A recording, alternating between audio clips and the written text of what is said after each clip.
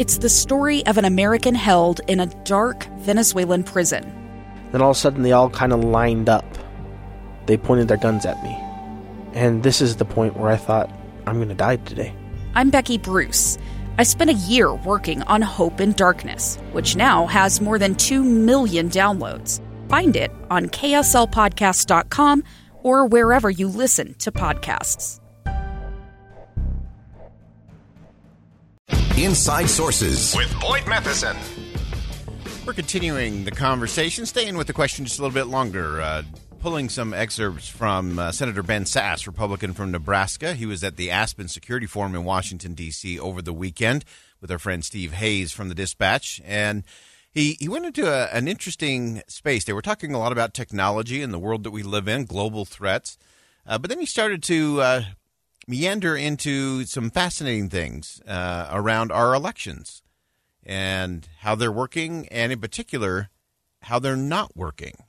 He said that Americans aren't happy with our two political parties, and it's apparent by the way our elections are flowing. Listen to this. The only thing that happens in American elections right now is that someone loses. No one wins. It isn't hard to understand this unless you're a politically addicted weirdo who watches cable news all day or lives on blue checkmark political Twitter or is an office holder yourself who got warped into thinking that you should stay forever in politics. Most of the American people know that politics right now is not aspirationally persuading anyone.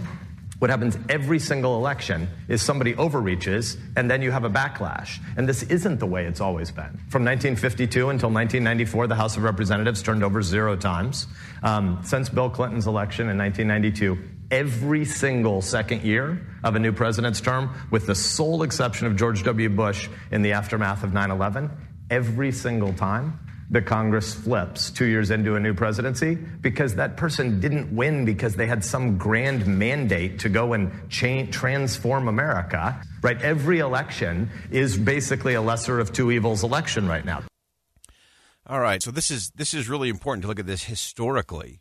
For almost 50 years, there was no turnover in the midterm elections. It just went the status quo with whoever was in the White House. But then starting with 1992, every 2 years, every midterm election after that, with the exception of George W. Bush after 9/11, the second election year, the Congress flips. It flips. So we've seen that with Democrats in the White House. We've seen that with Republicans in the White House. The midterms end up being this massive smackback. And I love how Senator Sasse framed it. It was because the politicians misread the American public. They thought they had some big mandate to completely transform the country, and they didn't. They didn't. And so 2 years in, they had overreached. And so what did the American people do? The right thing. They slapped it back, and they created divided government. I think the American people are actually very comfortable with divided government.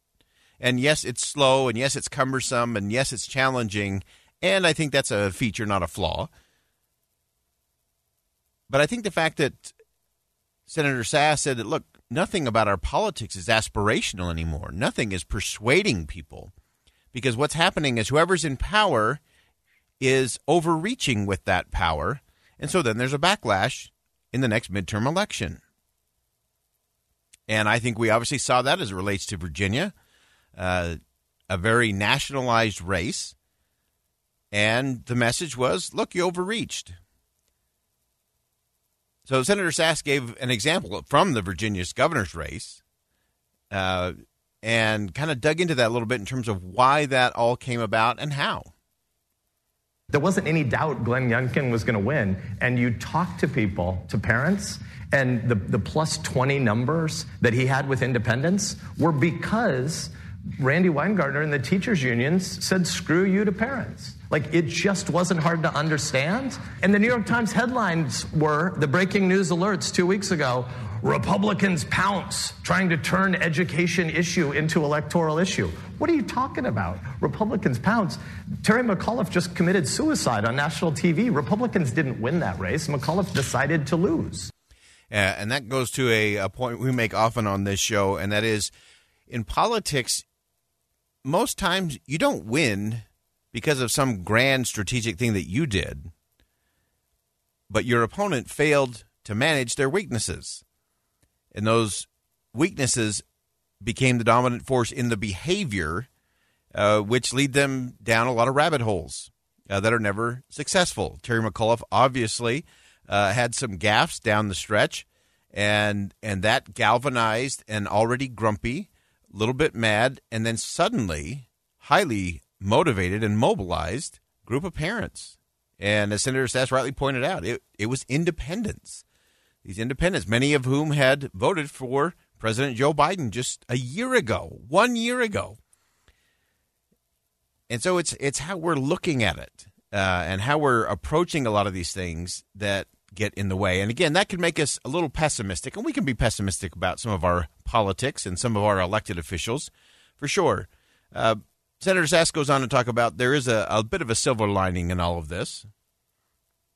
There's a lot of silver lining to this, which is, I think, even though we don't teach civics, I think in our bloodstream, Americans still fundamentally understand the freedom from, freedom to distinction. They get that in our system, politics are not going to make you happy. Politics are supposed to hold at bay lots of bad things that can happen to you. Government's job is to take the difficulty out of things that shouldn't be difficult.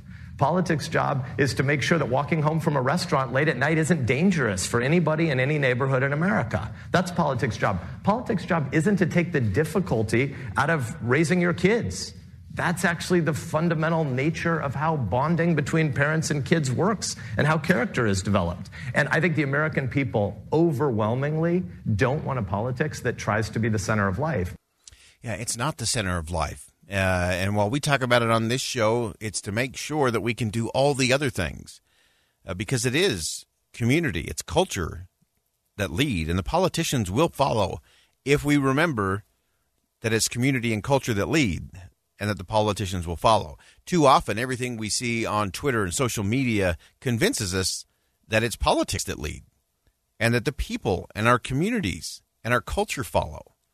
And it's never been that way in this country, and we have to make sure it doesn't become that way in this country because that will prevent us from moving forward.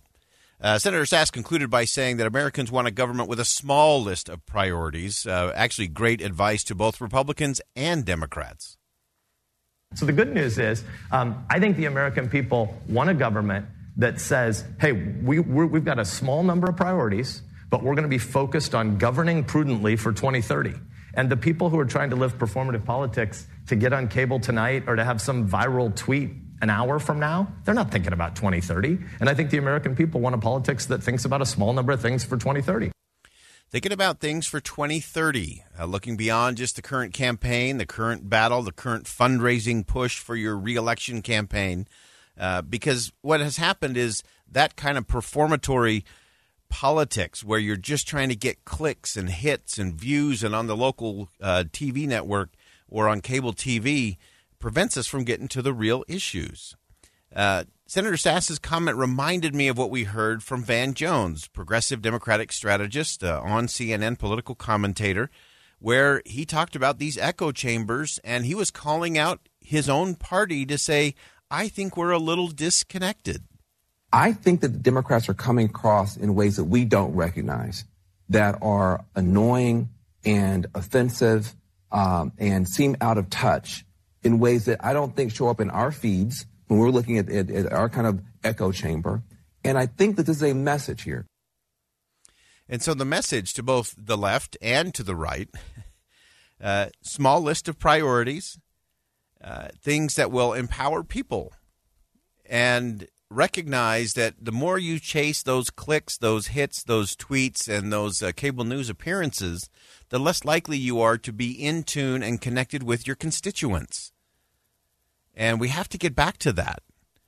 And I think both Senator Sasse and Van Jones agree that this narcissistic view, these echo chambers that we create, are preventing us from the very things that hold us together as a republic. It is that shared civics, whether we teach it or not. It is inherent as long as we don't get so many other things in the way and so many shiny object distractions from our politicians that we no longer are willing or ready to engage in the crucial conversation. We're going to step aside for a quick bottom of the hour news. When we come back, Eric Boehm's going to join us to talk about who gets the tax breaks in the president's new plan. Two friends taking pictures of the rising full moon on a summer night. Two teenage kids doing what teenage kids do. When a stranger with a gun and a death wish changed everything. It was violent, it was senseless, and I will never understand it, I will never accept it. I'm Amy Donaldson, and unfortunately, we're all too familiar with stories about how violence shatters lives. But what we rarely see is how they are rebuilt. In a new podcast, The Letter, we relive tragedy, but only so we can hear the rest of the story. The struggle to reclaim lives, the realities of grief, and the possibilities of forgiveness. I believe in miracles. Sometimes I thought, there are no miracles. Yeah, there are, and this is a big one. Follow The Letter at theletterpodcast.com or wherever you get your podcasts.